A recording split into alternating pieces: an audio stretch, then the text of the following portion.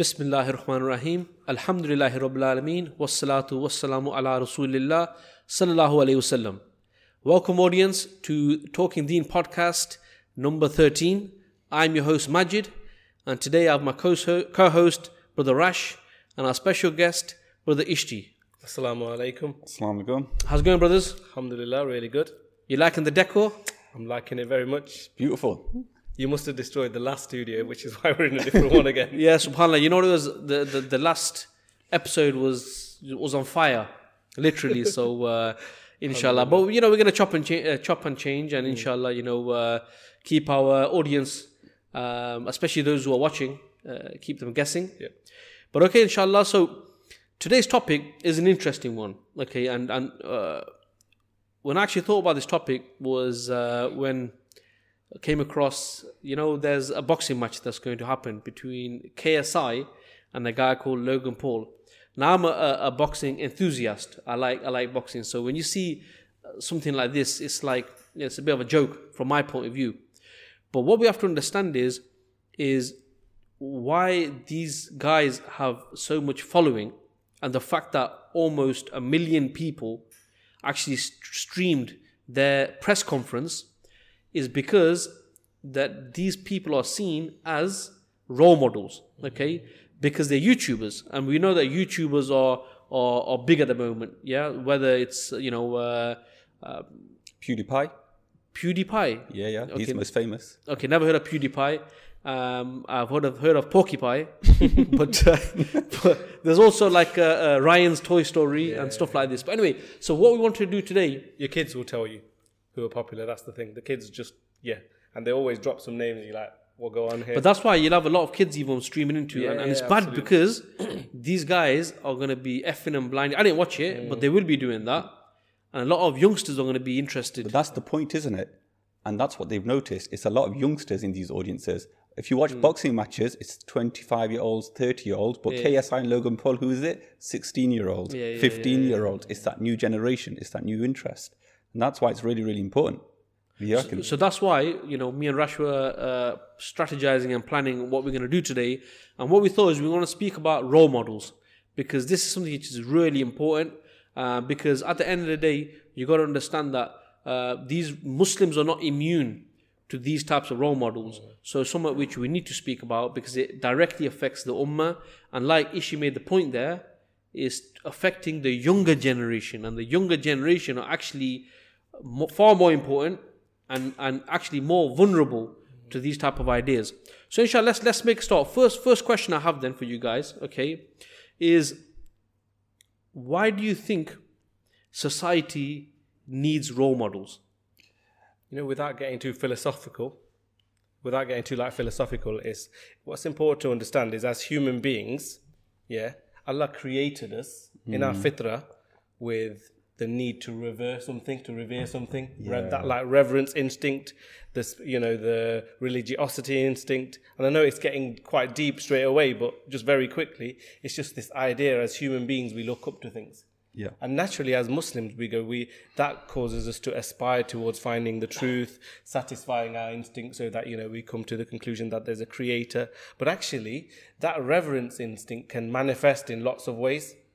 Yeah, and what sometimes happens, it's natural, especially the younger you are, is to look up to people in the same way as, when we're really small, we look up to our parents. And then we get older and we look up to, if we have like siblings, we might look up to them, or we might look up to someone on the TV. That is a natural state of affairs.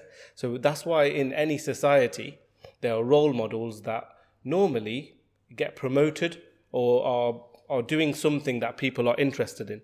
So the thing is, you get those role models, and it's natural for any human being, be it young or old, to almost kind of look up to someone. And that has an effect on society. And I think, like you say, in the question as well you're asking, is that those role models actually have a massive impact on people's thinking in those societies. So what sort of, what's the difference? What would be the result in a society where, what result does good role models produce, and what sort of results do bad role models produce in a society? What I would say to you is, I remember being asked this exact question when I was 16-year-old actually 15-year-old when I was a child, and they was, saying, who's your role model? Who do you look up to? And the question they're really asking me is, who do you want to be? Who do you want to aim to be? Who do you want to emulate?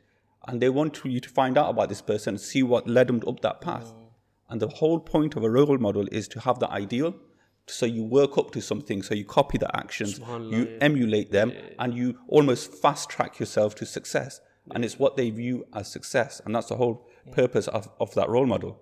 So you get that thing, don't you? Because like at schools are trying to teach you one type of role model, because they're trying to show you, like someone who might like scientists and people who have had an effect on history and all of these. So schools are trying to give you like the academic side, but then obviously in your personal life, your role models are like your football players or your kind of people on television, your celebrities. So actually, you're almost getting pulled in a couple of different directions from a very young age. So I think Ishi made a point earlier, and it's true that for children, initially their first role models are their parents.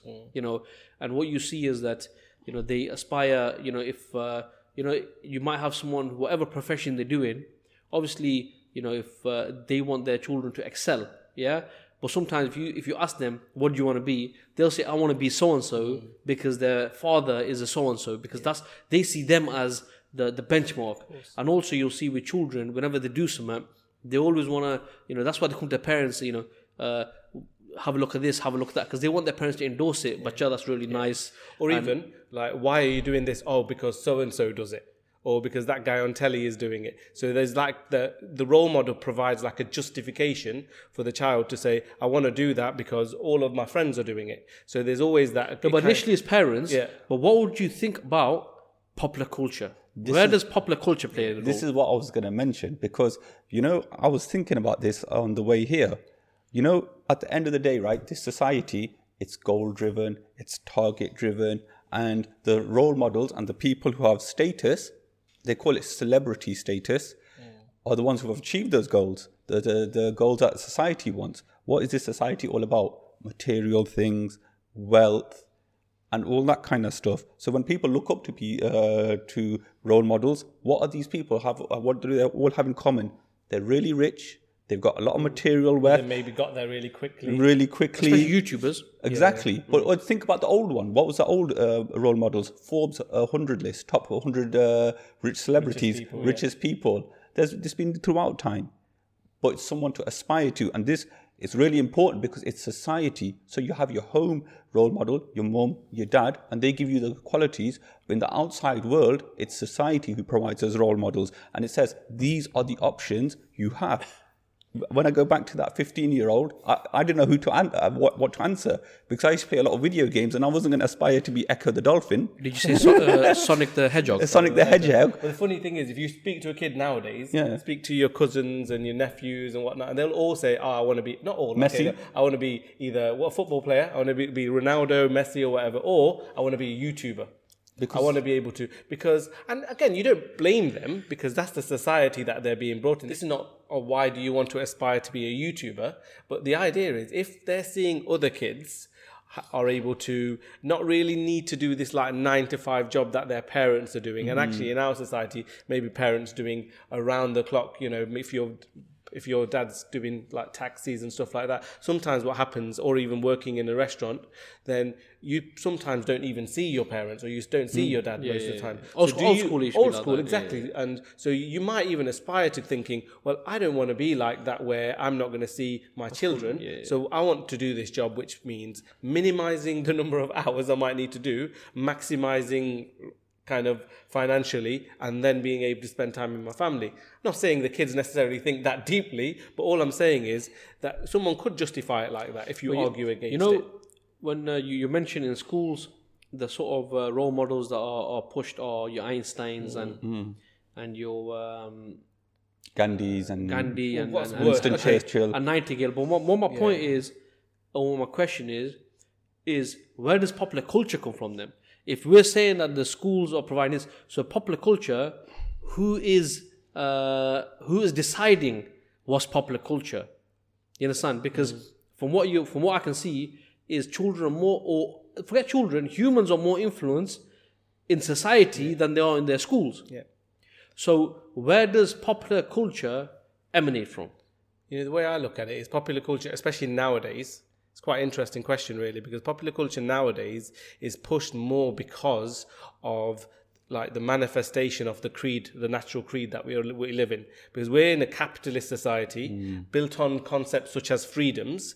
These societies have now been around for a while. You know, they went through difficult times earlier doors, but now, you know, kind of the times when there was world wars around, you know, people were struggling, food, all of these things. They've now progressed to a level, and progress is probably the wrong word to use, but they've now got to this level where freedoms have allowed them to almost express themselves even more. So there's now so many different fields of entertainment, celebrity culture, you know, different, you know, imagine when we were younger, there was 4 or 5 channels on TV. Yeah, now you've man. got 4. 4. Yeah. Okay. When the 5th one came, it was like, Wow, we got wow, channel man, 5. have yeah. we reached salvation now? You know And what I mean? now, like thousands of channels, and forget channels, now there's Netflix, and I know we talked a bit about it last time, so I won't go into too much now, but now there's so much kind of avenue towards getting kind of that satisfaction and that gratification that I think popular culture has just exploded. And I think the people that steer it, some of it might be organic,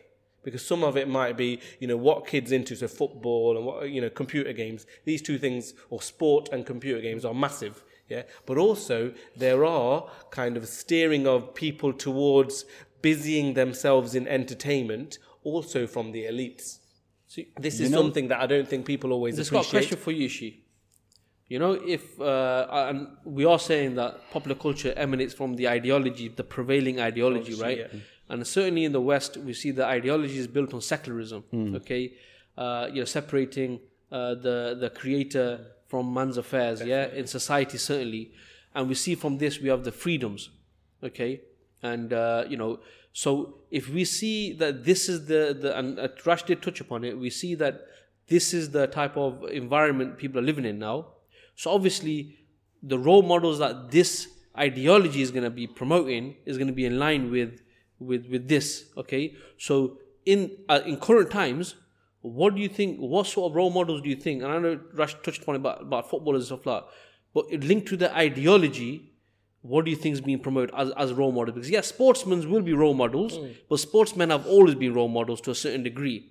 But in regards to pushing that concept of freedom and stuff like this, what sort of role models do you think they're pushing now? You know, we obviously mentioned this a few days back that we were going to have this discussion. So what I decided to do was take a slightly different turn on this. So I asked my sisters, who are the role models that are pushing to females? Because they are sort of, and you know what she said? She goes, go from your workplace, when you come back from your workplace, and walk and see how many adverts there are for women. She goes, we're bombarded with this. I just want to go back onto Rasha's point. You know, this society is a godless society.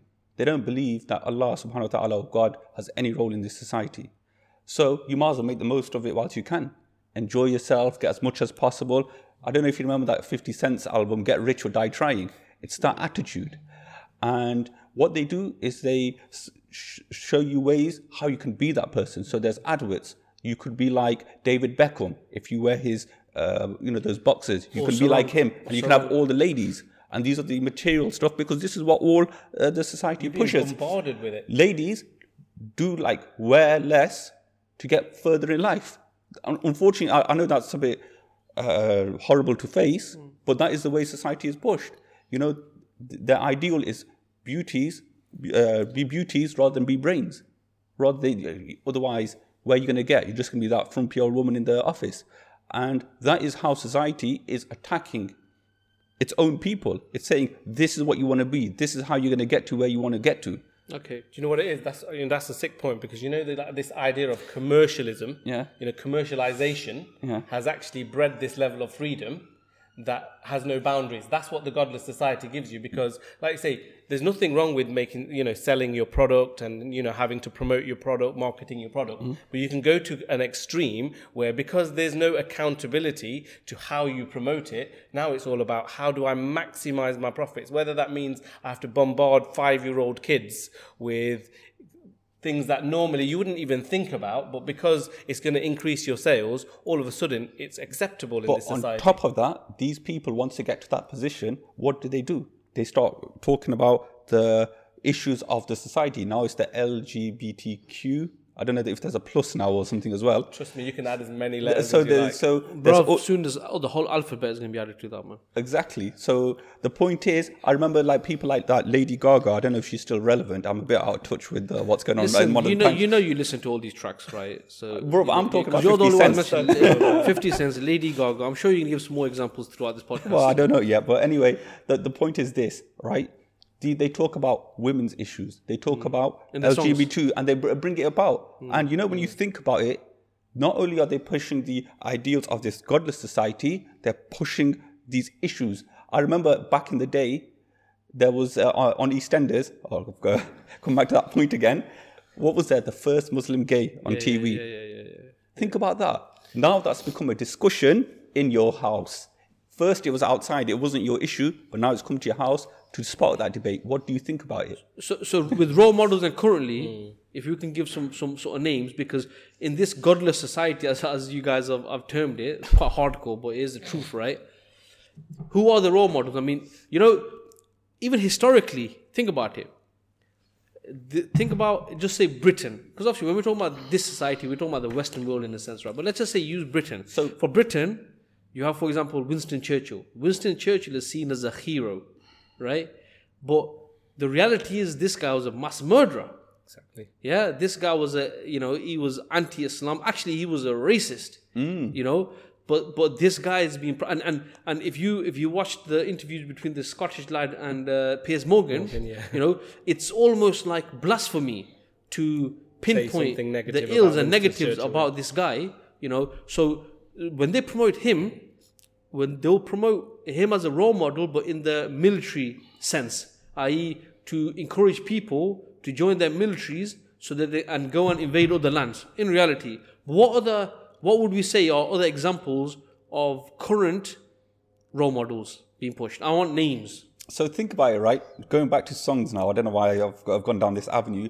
That Beyonce had that independent woman song, so that she's pushing that kind of stuff. Kim Kardashian, I don't know what she does, but I hear her name all the time.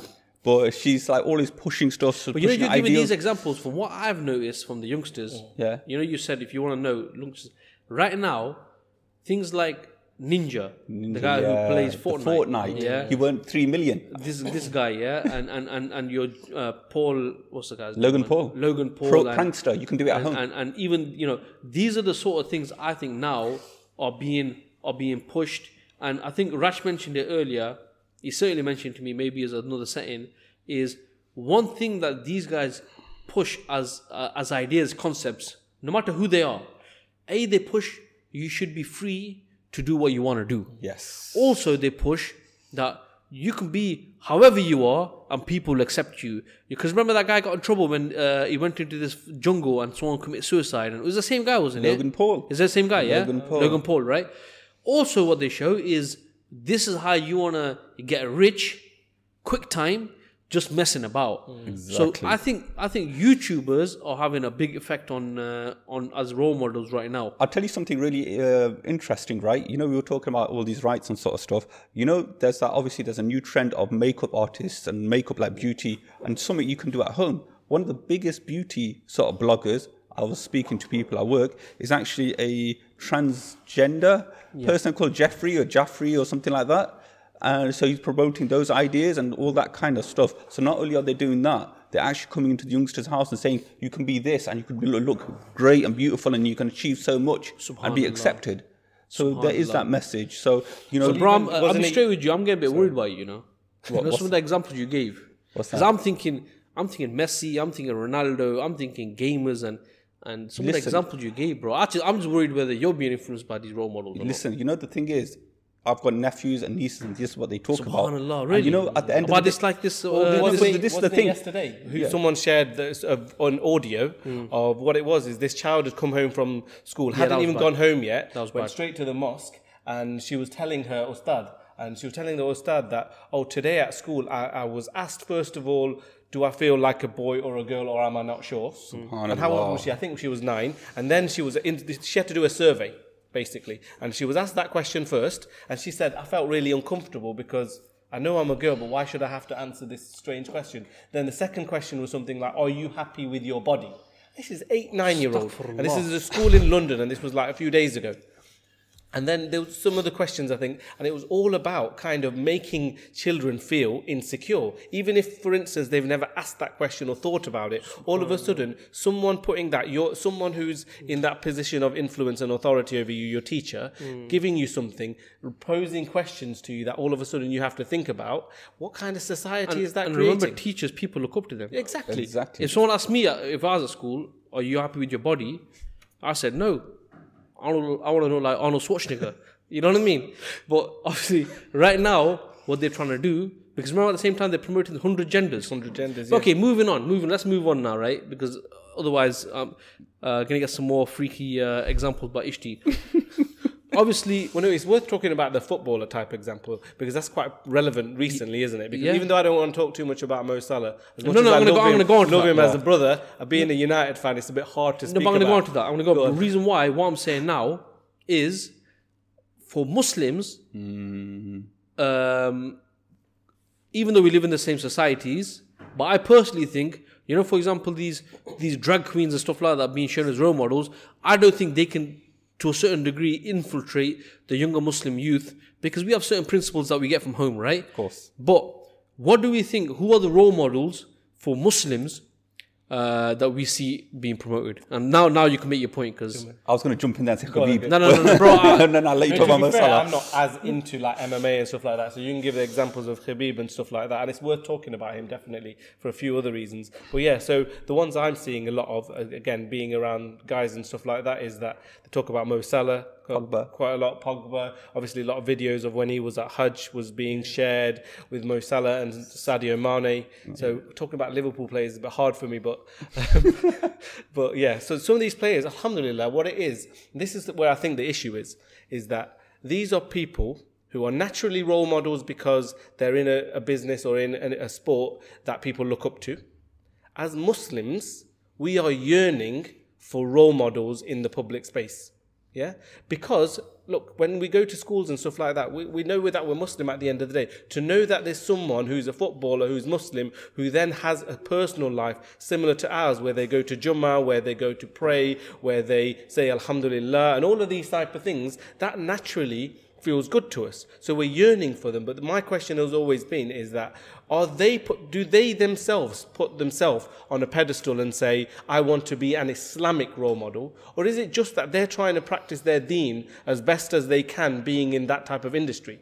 I think it's us who put them on that pedestal and make them role models. And I think where that becomes problematic is because all of a sudden they might not want to be Islamic role models themselves. They just want to get on with what they do. When you say role models as well, also I'd say heroes. Yeah, heroes. No, it's similar, isn't it? Similar. So as young kids, you're going to go, okay, obviously I look up to Pogba, I look up to, and because again they show an element of Islam in their day-to-day life, and that feels good for us. But at the same time, then because of where they are and the industry and all of these things, say for instance Khabib, when he then turns up shaking hands with Vladimir Putin, or being I think the Khabib one will come to that, because I think that's a spicy topic, because we have to explain ourselves properly, because a lot of people are on that bandwagon. But what I would say is about these football examples you gave, I think you bang on, bro, in the sense like these guys, obviously Brother Ishti is a engineer, and you're some director somewhere. Right? Not quite. I didn't know you do, bro. We hardly ever talk about work. This just goes to prove what we know. We talk about But the point is that you are Muslim and you're that. So these guys like Mo Salah and Sadio Mane, they've come from Muslim lands. Okay, they've come from Muslim because you also get Muslim footballers who were like Algerians, but they were brought up in France and stuff, right? But you see difference between people from Egypt and these places. Why? Because they've come from a land where praying Salah is very normal, being good, feeding the poor. These are normal things now. So these guys are just footballers by profession, but they're nice people. Yeah, so what tends to happen is that when I see a clip of Sadio Mane, cleaning the wudu area of a masjid, right? Yes. I guarantee, to him, he's just doing something for the sake of Allah subhanahu wa ta'ala. He's not even thought about it, right? But the video goes viral. Why? Because Muslims are also looking for these type of role models like, look, this guy's a good footballer, but he's Muslim as well, right? I think there's a lot of pressure on these guys, because these guys are just normal people. They just want to go about their business, play their football what they like, earn the money, you know. But I think the point you made was fantastic. I think we elevate them to that stage, and now I think is a good point to bring in Habib, because you know Habib, you know this is someone because of the bullshit guy, you know you know McGregor, the bullshit guy, yeah. Habib, if you think about it, you know had McGregor not made all these derogatory terms against Islam, right? Habib would probably not have got the same following he has, because when this guy was making all these comments, normal people were like, I want this guy's head smashed in, right? You know, and so now when Habib is coming on, and again, Habib, he's a Muslim. He's grown up in Islamic area. He's subhanallah. His family are religious. You can see this from his background. They all pray and they got beards, and you know the names are like Islam this and Islam that. You know you can't get away from this, right? So now you know he's just in the MMA business. He's just in the MMA business. So when he is saying Alhamdulillah and he's saying Inshallah and these things, and you know, and then on the other side you got a guy who's insulting him. The reality is that the reason why his stock has risen because of the McGregor thing is probably again injustice on him, because it became a Islam and Kufr thing. Yes, that's the point. It became a Islam and Kufr thing. This guy's been on the scene for a while. I followed this guy for a while, obviously because he's Muslim. But big for a while. But to the average person, why this guy is big now is because people saw it as an Islam kufr thing. When they saw the battle between him and McGregor, you know, it was like as if this is going to be written in history next to Badr and Uhud. They elevated it to this. No, I'm being serious. So now there's all this pressure on this guy, and Alhamdulillah, he seems like a good guy. But where people get confused now is what Rash mentioned, is when you see him shaking hands with Vladimir Putin, when you see him, you know, with the leaders of the Emirates, the UAE. This is where the confusion lies, because now you're thinking there are some people that are going to oversee this, but there are other people who are more Islamically inclined. They're more aware about what's in the Ummah. They're thinking, wait, you know, this guy, we elevated him to a certain degree, but now he's shaking hands with the guy who's killing Muslims in Syria. There's a confusion, right? So, you know, on that note, the issue of Habib is something which we want to talk about it from an Islamic point of view, not from an athlete point of view, and not from a personal point of view from him. He never brought politics into it. Exactly. He never brought politics into it. So that's why I think it's an injustice, the same way as Sadio Mane and Salah, that we've actually elevated him to a stage. Why? Because we are looking for role models, we look for heroes. It's like Rash at the start of this discussion mentioned, there's that need to revere someone. And you know, Muslims have for many, many years been deprived of this because we've been made out to be the bad guys. And finally, we've got a few good heroes. We're going to, of course, jump at we're just going to be, you know, like, that's it, that's our guy now. And we're going to try and emulate him as much as possible. But unfortunately, with the role models that this society produces, it's almost like sweet and sour. The sweet is the good thing. Oh, you should look after your parents. This is what Habib said after his Poirier fight. Yeah, subhanAllah. Yeah, you should always listen to him in that exuberance of youth. You tend to forget them.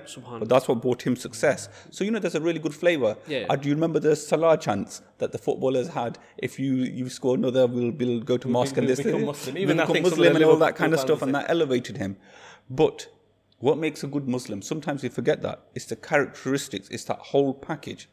And the fact that you can shake a man's hand that killed, is responsible for the death of so many Muslims, and look up to him.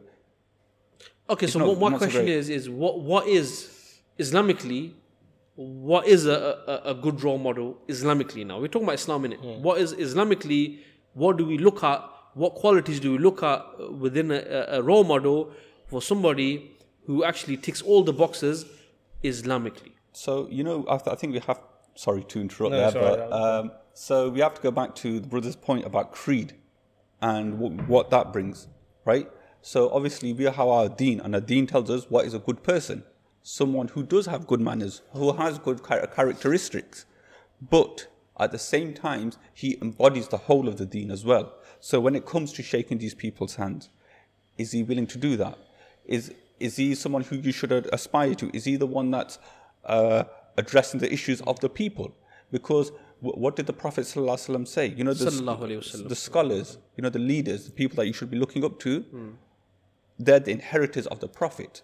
So what you're saying is role models for Muslims are scholars, not just scholars, but scholars is a good role model. You know what is worth mentioning? I was gonna, if I just finish for a moment, right?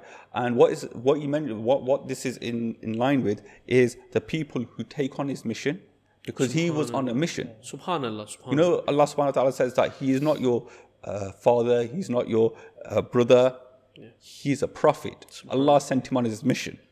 And the scholars are the ones who take that mission and lead it. They're not someone who's just learnt from a book or from a university. They're the inheritors of his mission.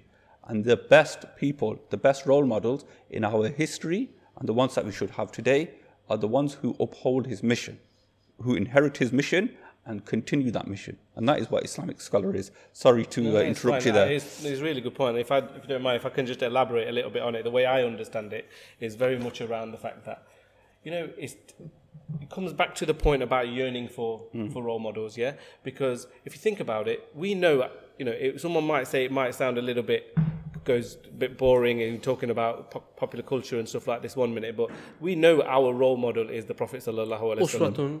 Uswatun Hasana. We know that he's our role model, but we live in this society, and we said, and that's why I want to just elaborate. You said about the creed, isn't it? About we know that this society will breed role models based on its creed, in the same way as when Islam was dominant, when Islam was implemented, when we saw Islam progressing, the dominant ideology, when it was Islam, the type of role models that it bred were the scientists and the people who progressed Islam. So, like your Salahuddin al-Ayyubis, we still talk about them today, like Ertugrul, which is getting really popular now. So it was either those people who progressed the deen, or it was those people who personified the Prophet sallallahu alaihi wasallam the best. Yes, so that when that creed is there, then naturally the role models that arrive from it are from that creed. And this is where I wanted to extend from that point was very much, we see a society today, truthfully, the Western world and this society, they don't have true role models.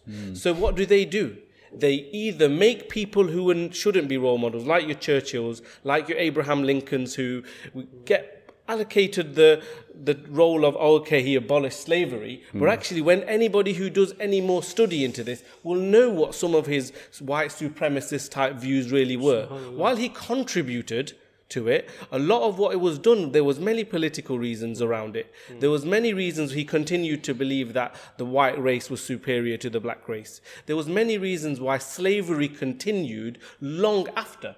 So what they do is they make those people role models because they take some good from it, because it might have had some impact. But actually what they end up doing is making role models them out, you know, random ones, like making them up. Like you have your DC comics versus your Marvel, so now you got all these role models that are like superheroes, which no one can aspire to be because they're not real. But look, people like Superman, what do they represent? The American ideal. Yeah, exactly. So these role models are either fabricated in order to let people aspire to something, or they're people that have abhorrent ideas but were put up on a pedestal and are being promoted as role models. However, if you look at the Islamic creed, you see role models all over the place. Yet when a child goes to school, they're not going to say necessarily, okay, alhamdulillah, it's getting better, but so the odd child might go, my role model is the Prophet sallallahu alaihi wasallam. Or a kid might go to school, he probably get latched on by Prevent, where he might go,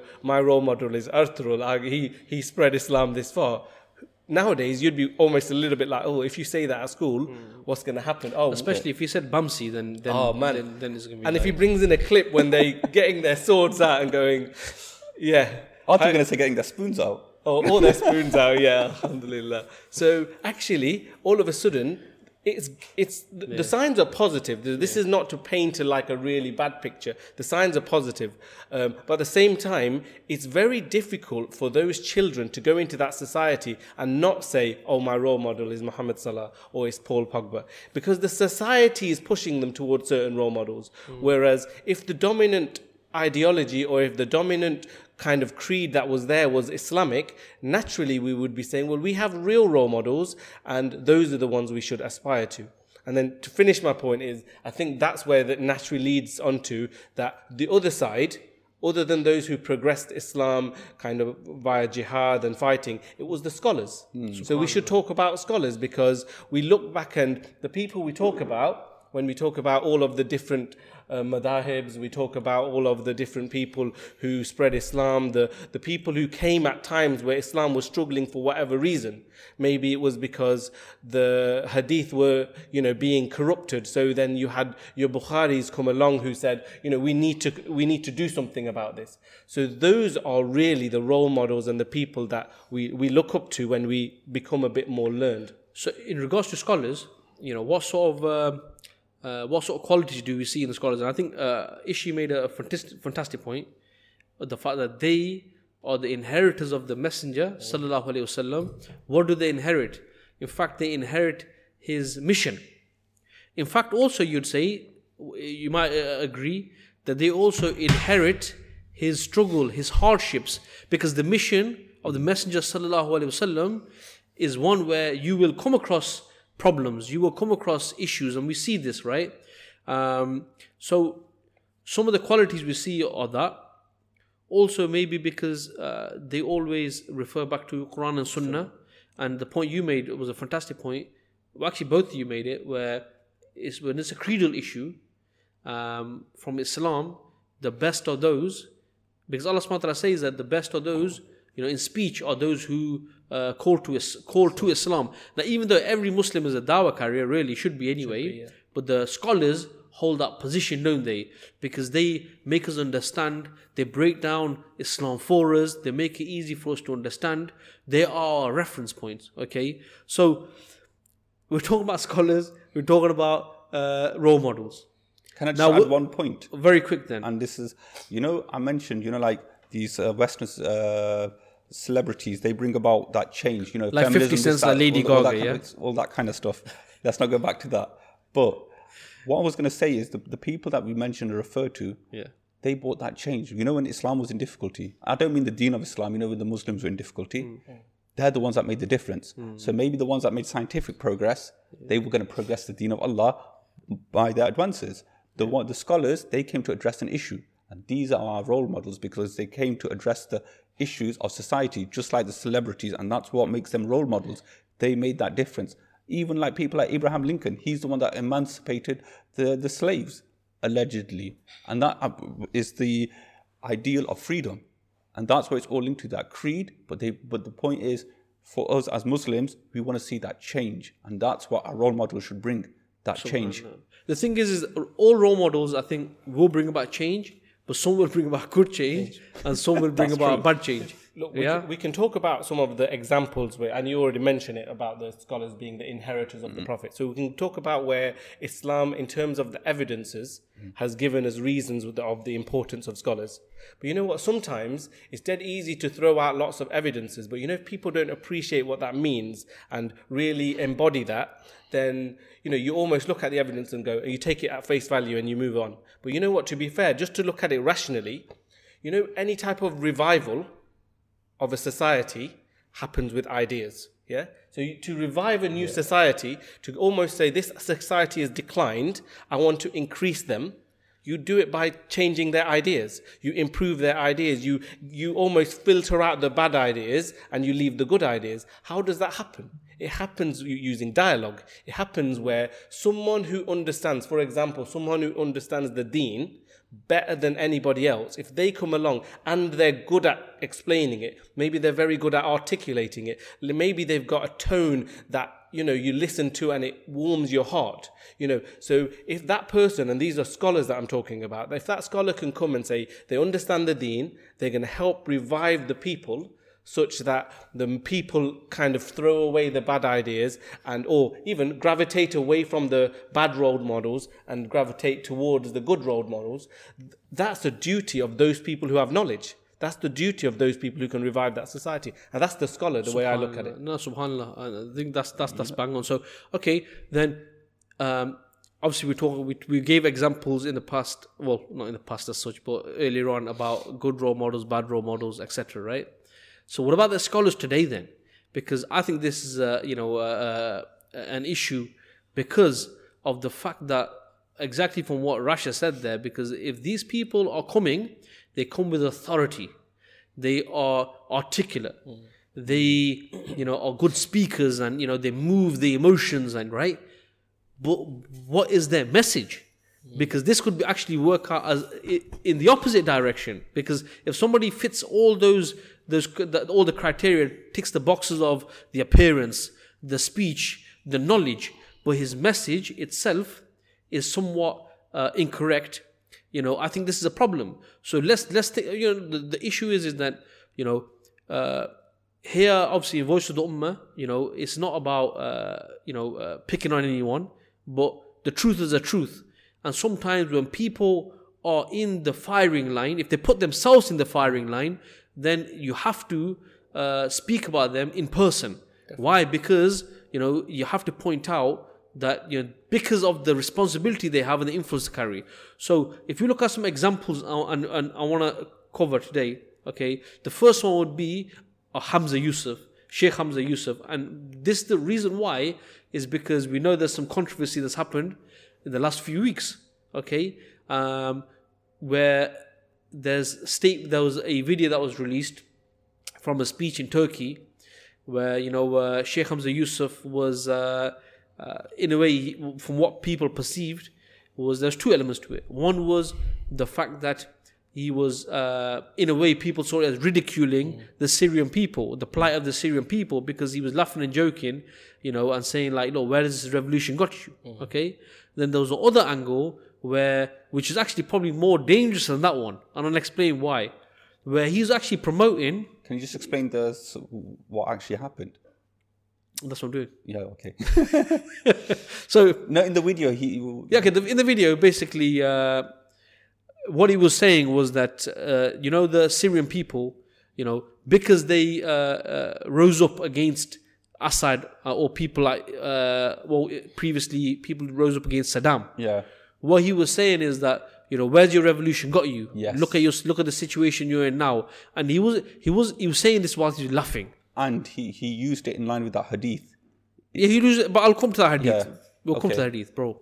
Chill. Yeah? Okay? So that was the first point. But the second point was the fact that he was using the hadith, which you can explain. He was, in a way, trying to say that, look, you shouldn't rise up against your leaders because there's a hikmah why they're there. They're there, Allah's put them there. And in fact, if you do rise up, then this is what's going to happen. And even though he came out later on and he apologized, but in reality his apology really was more to do with, look, if I hurt your feelings, if I hurt anyone's feelings, that wasn't my intention. But his initial position, which is the problem position of being in line with the current dictators in that land, yes. Having close relationship with the tyrants like MBZ of UAE, right? This, he never changed his position. Okay, so this is so in regards to the hadith, if you want to just mention the hadith element then, because you know what, it's sort of left my mind's gone blank on that. Okay, that's fine. You'll come to that. But now this is someone, Sheikh Hamza Yusuf. If you look at his material before 9/11, they say that he's probably the most influential, certainly in the last 30, 40, 50 years. West's most influential scholar is what he was known as. Most influential scholar in the West. Where his firebrand type of attitude in the past before 9/11 against the rulers in the Muslim lands, even against capitalism. If you listen to his speech, he won a lot of hearts. People were, especially also the fact that he was a revert and etc., yes. Right? So this is where there's a dangerous element, because now you have somebody who in fact is saying, don't rise up, you shouldn't rise up, just stick with it in a way that, you know, some people might argue he wasn't saying that, but in reality, that's what he was saying, because many scholars have even refuted his position. Okay, people with knowledge. But now, for all the people that follow him, where does this leave them? Where, and you know, you spoke about role models, especially scholars bring about change. If we follow that message, there's no change. There is no change. So how does that affect the people? You know, just to start off, just one point to make about that is, first and foremost, you know, scholars will make mistakes. They're human beings. Yes. We're human beings. We will make mistakes. Scholars will make mistakes. No doubt. Yeah. And he came out and he apologized. Yeah. Okay. So scholars will make mistakes, and that's recognizable. And at the same time, if scholars do make mistakes, we should be prepared to say they made a mistake. They apologized it. We accept their apology. Course. Like, exactly. Yeah. Especially if someone has that kind of position of influence. But where we just have to be very, very careful is, you know, when certain scholars are associated to the establishment, and we have evidences of where we are told that scholars should avoid being, you know, at the doorsteps of the leaders, for example. At the same time, when you have scholars, and I'm talking in general terms here, when you have scholars who are, you know, giving advice to governments who are the governments that are fighting the war on Islam. Yeah. When you have scholars that are involved in the projects like your CVE, countering violent extremism, which is very, very problematic, and which spawned like Prevent in the UK, and even the people of America. So, for example, I've been listening to the Mad Mamluks podcast quite a bit recently, and one thing I was really actually quite surprised at, and also quite pleased about, is I always saw the kind of the American audience as people who may have been a bit more naive to the political kind of space in terms of what's happening outside America. But actually, what listening to some of those podcasts kind of seemed to get across to me was actually people do or are aware of the problematic nature of things like CVE and how it impacts the UAE and Middle East and even like Britain and other places. So I thought that was quite interesting. But this is where I think scholars that are affiliated or linked or advising or over that period of time have those kind of links, basically. That's where people need to question. That's where you've even got the position in the human rights. Was it the Trump in the Trump administration? So basically, the Trump administration created a forum called the Commission for Unalienable Rights. So he's going to advise Trump, the renowned Islamophobe. He hates Muslims. He came in and one of the first things he did, he brought the Muslim travel ban. We might as well call it that. It was. I know he named countries rather than saying Muslim, but it's to advise him on human rights. You know, he was the one and only Muslim representative to accept the war on terror after 9/11. These are the people you're talking about. These ain't mistakes. They're choices. You know, you make it once, you make it twice, and then you come out and you say that mistakes.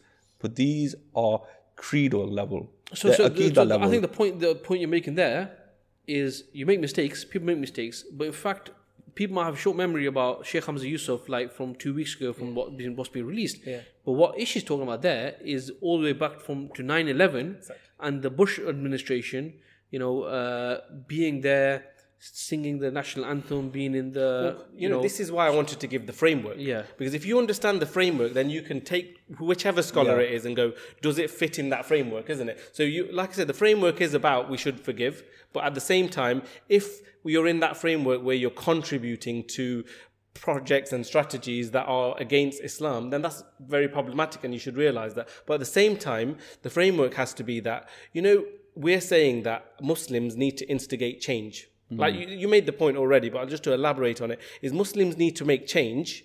And if there are scholars or anybody who is almost maintaining the status quo, then how is that ever going to lead to change? And some of the points that, and I've watched both, you know, his apology video and gone through the original video was from a few years ago. It wasn't recently. Yeah, it was back 2016.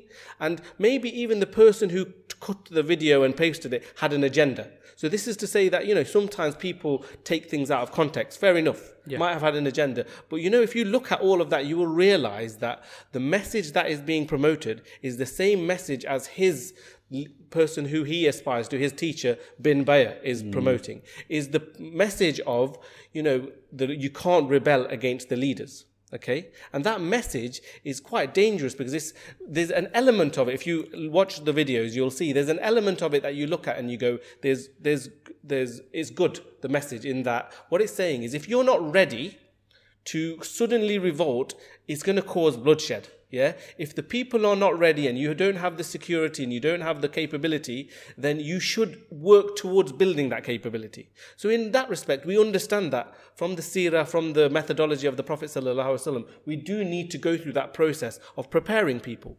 But the problem is, that's not the conclusion that he derived from it. In the same way as Bin Bayah and some of his projects and some of his institutes and things that he's doing and some of the funding that comes from the UAE, some of the things that have been written in the Rand Corporation where it's talking about moderate Islamic movements. The Rand Corporation actually wrote that what we should advise the Muslim lands is that they instigate these institutions that promote moderate Islam.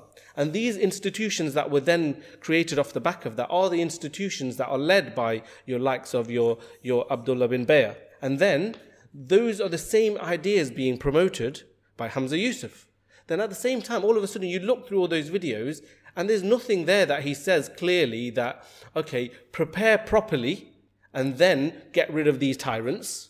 Don't just go out and do it and cause bloodshed. Instead it's, okay, maybe there was hikmah and the wisdom behind keeping all these tyrants above you. And then it's still an element of ridiculing the people who are trying to do something without appreciating that, what they're going to be doing is very rewardable actions. I think key point also you said is that, you can't look at the actions of people like Sheikh Hamza Yusuf or Sheikh bin Bayah. You can't look at them in isolation of the American plan for the region. How can it be, and I know Arash mentioned this in one of the earlier podcasts, that how can it be that you have the Rand Corporation, you have the Greater Middle East Initiative, and then you look at the actions of some of these scholars who are not people like me and you. They're not people of the street. These people have understood Islam. They've studied it for many, many years. How can it be that it's in line, exactly in line with what America is trying to achieve? Let me give you some quotes quickly, sorry to interrupt, just from Rand Corporation. This is what they say. Rand recommends that the United States concentrate on the partners, programs and regions where US support has the greatest likelihood of affecting the war of ideas underway in the Muslim world. Okay, and the war of ideas, what they're talking about is people who want political Islam, who want comprehensive implementation of Islam. That's what they're talking about. Then it says, Rand recommends opening channels of communication that will encourage the dissemination of modern and mainstream interpretations of Islam back in the Middle East from moderate Muslims elsewhere. So in other words, export or import in moderate versions of Islam and do it using people who have your tongue, who can speak your language, and institutes that we can then create this version of Islam in your lands, which is a moderate version of Islam, which isn't the version of Islam most Muslims want. How more blatant does that need to be? And this is, like I said previously, this then forms Western foreign policy. It forms US foreign policy, and then that has a natural effect on foreign policy in other lands. Sorry. No. I was going to mention pretty much the same point a bit later on. But I think it's really, really important because, you might look at several scholars. We've obviously mentioned Hamza Yusuf, right? And we've mentioned their history. But they're all individual scholars. But if you look at them all as a collective, right? See, I'll give you an example, right? Say there's a football coach, right? And he's teaching these players. And he's showing them and there's progress, blah, blah, blah. After a couple of years, you'd accept them to be a cohesive team. What have the scholars been up to? We've gone further from Islam, what they've been teaching us. Yet, if you look at the plan of the American and what the Rand Corporation say, we've gone closer to that. So individually, their actions might be different, but as a collective, they're trying to move us towards that vision. And that's what they've been working towards. I mean, one of the things that they actually meant to mention clearly is to use young, moderate, religious scholars. Why scholars? Why young? We have to focus on these things. So the young, it's easier to communicate with the young. The previous generations, they're stuck in their way. That's who their aim is. That is what the audience is now. Moderate, it's not moderate in the sense that we understand. It's what they want to be moderate. peaceful to the West and harsh to the Islamic way of life. They want us to reject Islam as it should be and accept democracy, secularism, and if you're not going to accept it, be tolerant to it, and all that kind of stuff. So even like, you know, when you mentioned young, Yeah, even the issue of the homegrown imams. Yeah. exactly. Because, you know, even, you know, subhanAllah, you had some uncles who were like imams and stuff who came from India and Bangladesh or Pakistan, right? And these people, you know, they might not have been like too much of a threat, but still, you know, the sort of traditional Islam they followed Yeah, previously, that could influence the children in a way that's not correct. So the homegrown was, like you're saying, is actually from the beginning, they are built up to become in these positions from the beginning. And this is why they create these institutes. You're right about this. The age thing is important. The reason why they create these institutes is because they recognize, even in the video, what did Hamza Yusuf actually say in his apology video? I'm turning 63 soon. I'm getting quite old now. I'm not going to be around for too long. He even compared it to, this is about the age that the Prophet ﷺ passed away. So he's trying to say, look, I've done my work. There's institutes and stuff that he started because they recognize that these are games that need to carry on for a long time, or these are projects that need to carry on for a long time. Okay. So this is why youth is important, because you need to get people who are going to continue this project. Okay, so you know the issue of Sheikh Hamza Yusuf isn't just to highlight him. No, exactly. It's just to give the example. You guys are speaking about scholars, and just to raise up the issue of what scholars should be doing. And what they shouldn't be doing, and if they're doing the things that they shouldn't be doing, yet they're in a position where they can influence people as a role model, we can see how dangerous that is. But I want to quickly move on to an imam, if you want to call it that. I don't think, actually, maybe a scholar, Allahu Alam, to somewhat closer to home. Okay, is Dr. Musharraf and the majestic Quran, and because this, subhanallah, we can speak about Sheikh Hamza Yusuf and Sheikh bin Baya and all these other sheikhs, right, the scholars, you know, and we do pray. We pray that you know, the Sheikh Hamza Yusuf, he can be such a huge asset to the ummah if he reboots to be pre 9/11. So it's not an issue by the individual, okay?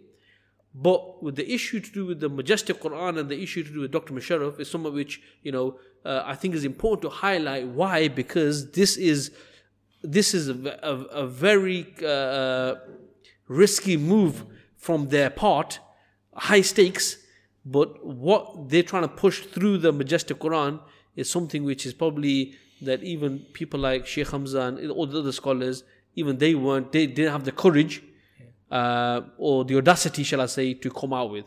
Just a quick word on a bit about Dr. Musharraf before we go into the details. He's the director of an institute called Karimia,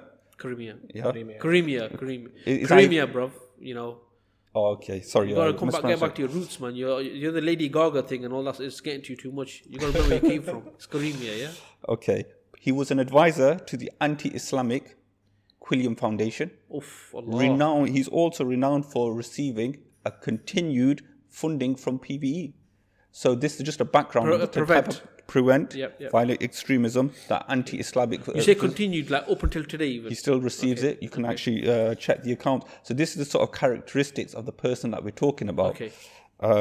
He's famous for having a covenant with the armed forces, so that, you know, Muslim businesses, 16 Muslim businesses when it first opened, employ people from the armed forces after wars in Iraq and Afghanistan, etc. Okay. And he's very adept. He wants to normalize relationships with disbelievers, like, you know, accepting other beliefs and not, you know, like Islam is just another belief. But also, he very famously visited Israel on the behest or on the invitation of the embassy. The 1 second, so my tablet doesn't fall.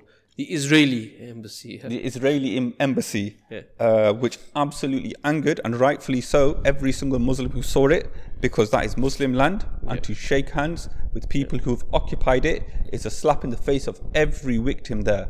So may Allah open his eyes to his actions, because by standing there, he's standing as a Muslim leader who accepts this disgusting, abhorrent state. Subhanallah. Sorry, so, yeah. bro, to be honest with you, This is his background. Is there even any need to move to the majestic Quran? Because Yes, there is. you Because know, look at it. He's normalized relationships with the disbelievers. He's so basically, so what you're saying is the he's majestic Quran. normalizing occupation, and that's fine. this is the cherry on the cake. I understand. Because he's going to try and pervert the word of Allah Subhanahu wa Taala. So in a way, what you're Triple threat. saying, is that the majestic Quran actually, if you can understand all these other actions that have happened previously, you can probably see how it fits in even with those the issue to do with the what do they call it, the beliefs, interfaith dialogue, yeah. you know, and to be honest with you, before we get onto the majestic Quran, you know, I've been there. I've had an audience with Dr. Musharraf, and I think even Rash was there when basically he was giving a speech, and you know, he dropped a bomb, and this bomb even his own supporters couldn't really back him up at the time, right? Basically, he was there and he goes, look, he said the Union Jack, the Union Jack, the English flag. He said it's part of my iman. Astaghfirullah. Bro, who says that? And you know, subhanAllah, there was an uproar. It went crazy. And you know what? Afterwards, even when we were speaking to his hardcore supporters, on other issues, they were like, no, listen, you probably... But this issue, they went shy. They went quiet because how can one say this? But okay, let's move on a bit. Just majestic Quran, brother. I'm from Nottingham. And to give you a bit of background, Dr. Musharraf has done some amazing community work in Nottingham. So the reason why he's got a very, very good reputation is because, and he continues to do good work. The Karimia Institute continue to help Syrian refugees. They continue to be involved in projects. They do lots of good projects where Muslims get together, be it for sisters, you know, whether it's health projects. So he's actually involved in a lot of good work. So to completely disregard all of that would be unfair. I like that. I like this. I like this. Yeah. You got to do this. I think that, like you said, sometimes, you know, we can always point out the bad elements, but like you said, you have to point out the good things. You have to be fair. Exactly. So he's done lots of good work. So, and he's built that credibility. Alhamdulillah. Exactly. But this was the reason for painting the framework. Was the framework is important because, like when someone kind of errs once and then apologizes, you give them the benefit of the doubt. That's what we as Muslims should be doing. 100%. But actually, there are too many problematic elements. After all of that good work that's been done, you mentioned the Union Jack issue. You mentioned or the visit to Jerusalem. To Al-Quds. You mentioned those things. But, you know, you say go back to the Quran. You know, this issue, initially, like I said, it exploded on social media, mainly. And to be fair, there was some things in social media that was even put that were, you know, there was fake things being put out there. So the people who were supporting him were able to say, well, I think there was like an agenda or an itinerary or something posted saying this is where Dr. Musharraf was lambasted by his own people, and he agreed, he apologized and things like that, and it was shared around. And later it was found that actually someone had made, even though some of that actually happened, but whoever put it together almost, it seemed, out of spite. Bro, I saw a video. So that came later. Okay. So again, there was, because there's all of this stuff going on, a part of me was questioning that, okay, I know about these things that have previously come about, and that's why I have serious reservations about this person. Even knowing all the good work that he's done, I had serious reservations. But then most recently I thought, okay, let's do a little bit more research. Let's actually look not just at documents that have been passed around, which are like, you know, almost someone has said this is the translation that Dr. Musharraf in the Majestic Quran has put, and therefore this is where it's wrong. I said, actually, put that aside. Let's look at the Majestic Quran in its book form. Just make sure there's no chance that someone has just tried to kind of use their agenda to attack him. Could be. Okay, so then you look at the Quran itself, and then you look at the translation that Dr. Musharraf gives, and actually it's very, very, very problematic. It's outright. You know, he said, I think he came out in his apology video going that there is no kufr in this. But you know what? People need to look at this because there are examples. First and foremost, the translations themselves we'll talk about are incorrect. And secondly, for some reason, until recently, people haven't been referring to some of the headings given to some of the sections. So the translations, so there's the ayah where Allah is telling us that He has perfected our deen, and He's telling that Islam is the only correct path Islam is the only correct path. Dr. Today I have Musharraf, perfected your deen, and I have today I have perfected your deen, and I've chosen Islam. Yeah. as the correct As the way. correct yeah? way, yeah. So he has translated that without putting the word Islam in there as just being a way that is submitting to Allah. All of a sudden, what does that do? That normalizes other religions without saying that Islam is the correct path. But I've never heard that before. That's crazy. So that's the first that's one translation. That's okay. That's one area. Then in another place where it's talking about, that Allah knows that there are some things that we might think is bad but is good for us, and there's other things that we might think is good that is bad for us. Yes. And it's talking about like fighting in the way of Allah. That's right. First and foremost, he makes it look like the heading is the lesser of the two evils. So what is he referring to? He's basically saying jihad is an evil. Isn't that the natural if you think about it, saying the heading is the lesser of the two evils, and then it's talking about something that you may dislike. You may dislike fighting, but Allah has ordained it upon you. And that's the other translation issue. Because where it says fighting has been ordained upon you, he mistranslated that as fighting is allowed. That's totally different. To say fighting is allowed is totally different to saying fighting is ordained on you. And you can give... No, to be honest, right? The command of fasting in Ramadan, it was fasting has been ordained. Kutiba, yeah. Kutiba. It's been enjoined on you. You have to do it. Yeah. It's the same way the command of fighting came. It was commanded. You don't say, "Oh, I'll fast." It's been enjoined. I'm allowed to fast. And what would be odd is, with Kutiba. Yeah.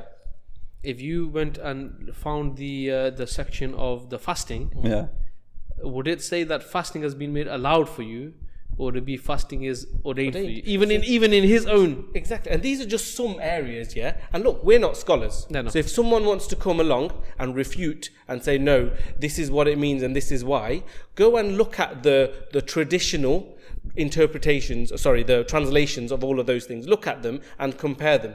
It's very, very clear. And then, put the translation aside and then compare it to some of these other things. The reason why the visit to Jerusalem is linked to this, and the reason why some of the activities that are being done by Karimia is linked to this, is to do with interfaith dialogue. Yes. Interfaith dialogue. So if you don't know about that background, you look at the translation and you go, maybe that's just a slip, it's a mistake. But actually you look at, so the two things fit together really conveniently. It's like, I need to promote interfaith. I need to promote that other religions are okay.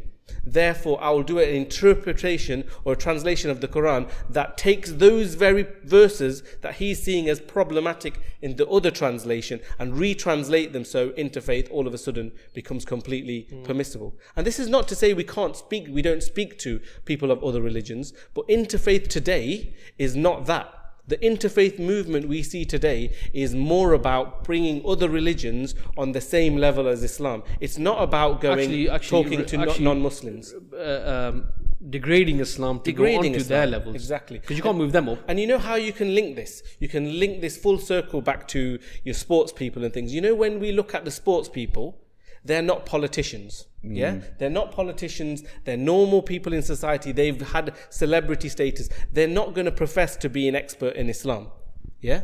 However, these people, and you like your Bin Bayers of the world, they have been involved in politics for a long time. If you look at Bin Bayer's history, especially, forget Hamza Yusuf and Dr. Musharraf for a second. Bin Bayer's history is that he was involved in politics. So when he says something Islamic, and you go, maybe it's political naivety. No, you know politics, you know Islam, so you're in a field where you should be able to give correct guidance. Whereas the football player, you can almost say, look, maybe he does, most people know about Putin, so you could argue that he should have known better, but you can still say that boxer or that football player, maybe he's not too aware politically, fine, give him the benefit of the doubt. These people involved in these type of projects, they know the political situation, they know Islam, they have a level of responsibility, and if they can justify their actions, then let them come forward. We invite them to come on here and put their angle across. MashaAllah. Yeah. I mean, absolutely. But I'd say that also. And if I'm wrong, I'm happy to be corrected. corrected. The mistakes they're making. I'll give you the example, right? When he says other than submission and commitment. who is he to make that suggestion? Is he saying that commitment is going to be accepted? Because that's the word. To Allah, it will never be accepted. So if you choose any other deen but Islam, it will never be accepted. Yeah. But now he's saying submission and commitment. You could be committed to Christianity. You could be committed to Judaism. But that's the point, isn't it? But you were talking about Bin Baya. Him and Hamza Yusuf, they hosted Qadianis. Now on a Aqidah level, every Muslim is required, not like a scholar is required to know the finality of the Prophet ﷺ. He is the last messenger to be sent by Allah subhanahu wa ta'ala. You have to know this. They said they were included them in their forum of peace. They said these are our brothers. Subhanallah. Okay. Forget about on a political level. This is how degraded these people are. This is where it gets to this level where you keep making excuses for your brother, and we should make excuses. But for our I was going to one thing I was going to say, right? You mentioned about the scholars. Very quickly, because I know you guys are like raging bulls at the moment. I'm trying to calm you down. You know what I'm saying, right? The random point. It said, what the last thing was? Religious. So it mentioned spiritual and scholars. But when it said scholars, the point it was making was to have that authority. So they're doing this good work. They were dealing with marriage. They were dealing all that, and that's how they get authority. That's how you get the authority. And like the Prophet ﷺ said, to tell 1,000 lies, the jinns tell one truth. You have to bring them in. You have to have that sweet to bring the people in to fool them, because this is a deception. Yes, of course. And that's the whole point. And that's why they have this authority. They adorn these garb, as in their clothes, and then they say all this kind of stuff. I'm not saying, you shouldn't wear these clothes, but it's to get that legitimacy. And that's why they say scholars, and that's why they say, where have you studied, where have you done that? We have to know these things by definition. No, but that's the thing is, obviously, we know that, I don't want to go off the topic, but we know that even some of the things that they say is that if you don't fit a certain appearance, who are you to even speak about Islam, right? Anyway, Rash, before you go off on one, No, sorry. So what I want to do is, obviously, we've given examples of people maybe who shouldn't be Islamic role models from a scholarly point of view. We're getting close to the end of the podcast. What qualities, do we have any examples today of scholars that we should aspire to? What are some of the, you guys already mentioned the qualities that scholars should have, but are there scholars today that are pushing the ideas that are correct? Yeah, definitely. The situation is positive. It's getting better. The reason, maybe just to kind of think, the reason why we're agitated is, when you read some of these translations, it's agitating. Bro, I think everyone's appreciated that. How agitated but if you think about it, we don't speak Arabic.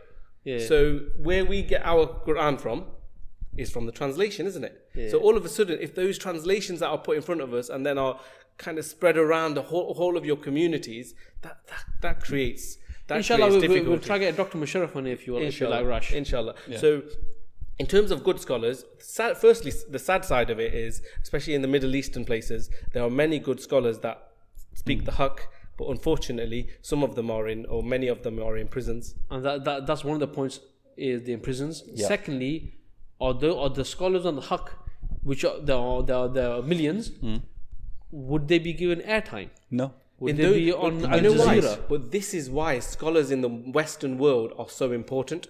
This is why we need, and this is it. It's not about, it might have come across a little bit about we're bashing some of the scholars, but actually we're in desperate need of scholars today. Yes. And that's why they play a big role in the Western world, is because at least they can get their voices heard.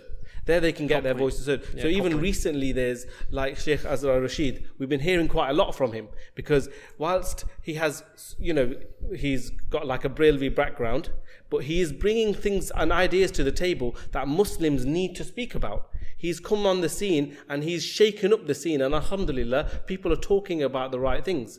So there are scholars that are speaking about the correct things. There are scholars that are exposing. So when this, even there, I won't go into too much more names, but even when Sheikh Hamza Yusuf said some of these things, there were other scholars that came out and refuted him.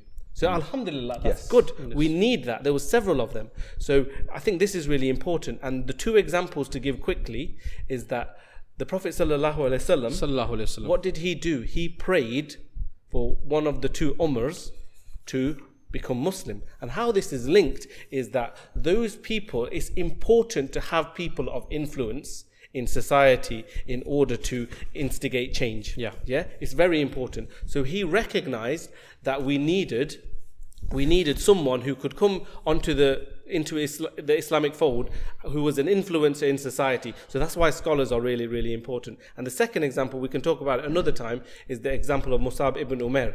Again, utilizing someone who had eloquent speech and the haqq, and then seeing the work that he did in Medina in order to get Islam to progress to the level they did. Before Ishi, I'm going to have to cut you off there. What I would say is that I've had a signal from our cameraman that we have to sort of wrap up because I think of technical issues. Okay. So let's have a bit of a summary, some points to take away. The topic was about role models. We spoke about what Islamic role models should be. We also actually spoke about the scholars, and the important thing is that there should be like a call to action. It's not just the responsibility of the scholars. If we are on a level where we don't try to elevate ourselves, right, then the scholars are going to stay at the same level as well, and you know what I'm trying to say. So there's our accountability to them should be there, and our reminders should be there. If we remind them, if we account them, this will inshallah ta'ala be beneficial for us and also be beneficial for them. But if you have a quick round table type of summary, I think the first thing is to increase your own knowledge and find out what, like for example, what a good scholar is. What does Islam ask us? So when that time does come, we can account them. I was going to give a few examples on that, but I guess we're short on time. Yeah, we're short on time. But what about role models? We spoke about scholars. Yeah. Scholars are not the only role models. Of course not. They are they are like a major part of role models. I was listening to a talk the other day, and it was about Imran Khan, and he speaks a lot about Islam. And this scholar got very, very agitated, and because the comparison was made about people like Abu Bakr radiallahu ta'ala an. And he said, this is a man who I don't want my name to be mentioned because he's at such a high level. He never did a U-turn, even when times got difficult. But he had that knowledge to make that correction. You do not mention. And that's what we learn about these heroes. You look at the Sahaba. First you start with the Prophet ﷺ, then you see the people that surrounded him. Every Sahaba you look at, let me tell you, you might not be the strongest, but you could be the wisest. You could be the strongest, use that strength for good. Okay. Everyone has their own characteristics, and the Sahaba have them. Okay. Just like our scholars. Sorry, I'm getting emotional. Like I know you're getting emotional. That's why I'm trying to. My point is quite simple. Press the brakes. My point is quite simple and short. We're not going to change the fact that Muslims are going to aspire to the likes of Mohamed Salah and Paul Pogba. We're not going to change this because the basis for change has to be society. And society until the. But even if they look, let's make it clear. If they're looking up to them as footballers, there's no problem. No problem. No. What I'm saying is they're even looking up to them as Muslim role model. Yeah. When you can't change that without changing the dominant ideology. So that's not going to change. But what we can do is teach our children and our families and our friends about the Islam in terms of who our real role models of the past were, so that our children at least know about the Sahaba, at least know about those great scholars, know about the great scientists that Islam bred, that were able to demonstrate to the world that under Islam, it's not like this military state where people cannot progress in any field. In fact, under Islam, every field progressed. So I think this is what we need to pass on to people. SubhanAllah, the last points you guys have made are loaded in themselves on many podcasts, and obviously for our listeners and for those viewing, normally I give a bit of a speech at the end. I'm not going to do that. What I'm going to say is that inshallah, take away the points that we've spoken about, about role models. They're very important, especially for the new generation. We should counter this and not be, we should be part of the solution, not part of the problem. I'd like to say Jazakallah khair for my co-host Rash, and our guests as usual. But the Ishti is on fire today, and I'm gonna have to get some water and extinguish the fire. But we're definitely gonna get you back on, inshallah. Yeah, soon. Because there's so much to speak about. So Jazakallah khair to you guys, Jazakallah khair for everyone listening and watching at home, and inshallah ta'ala we'll see you on the next podcast. Assalamu alaikum wa rahmatullahi wa barakatuhu.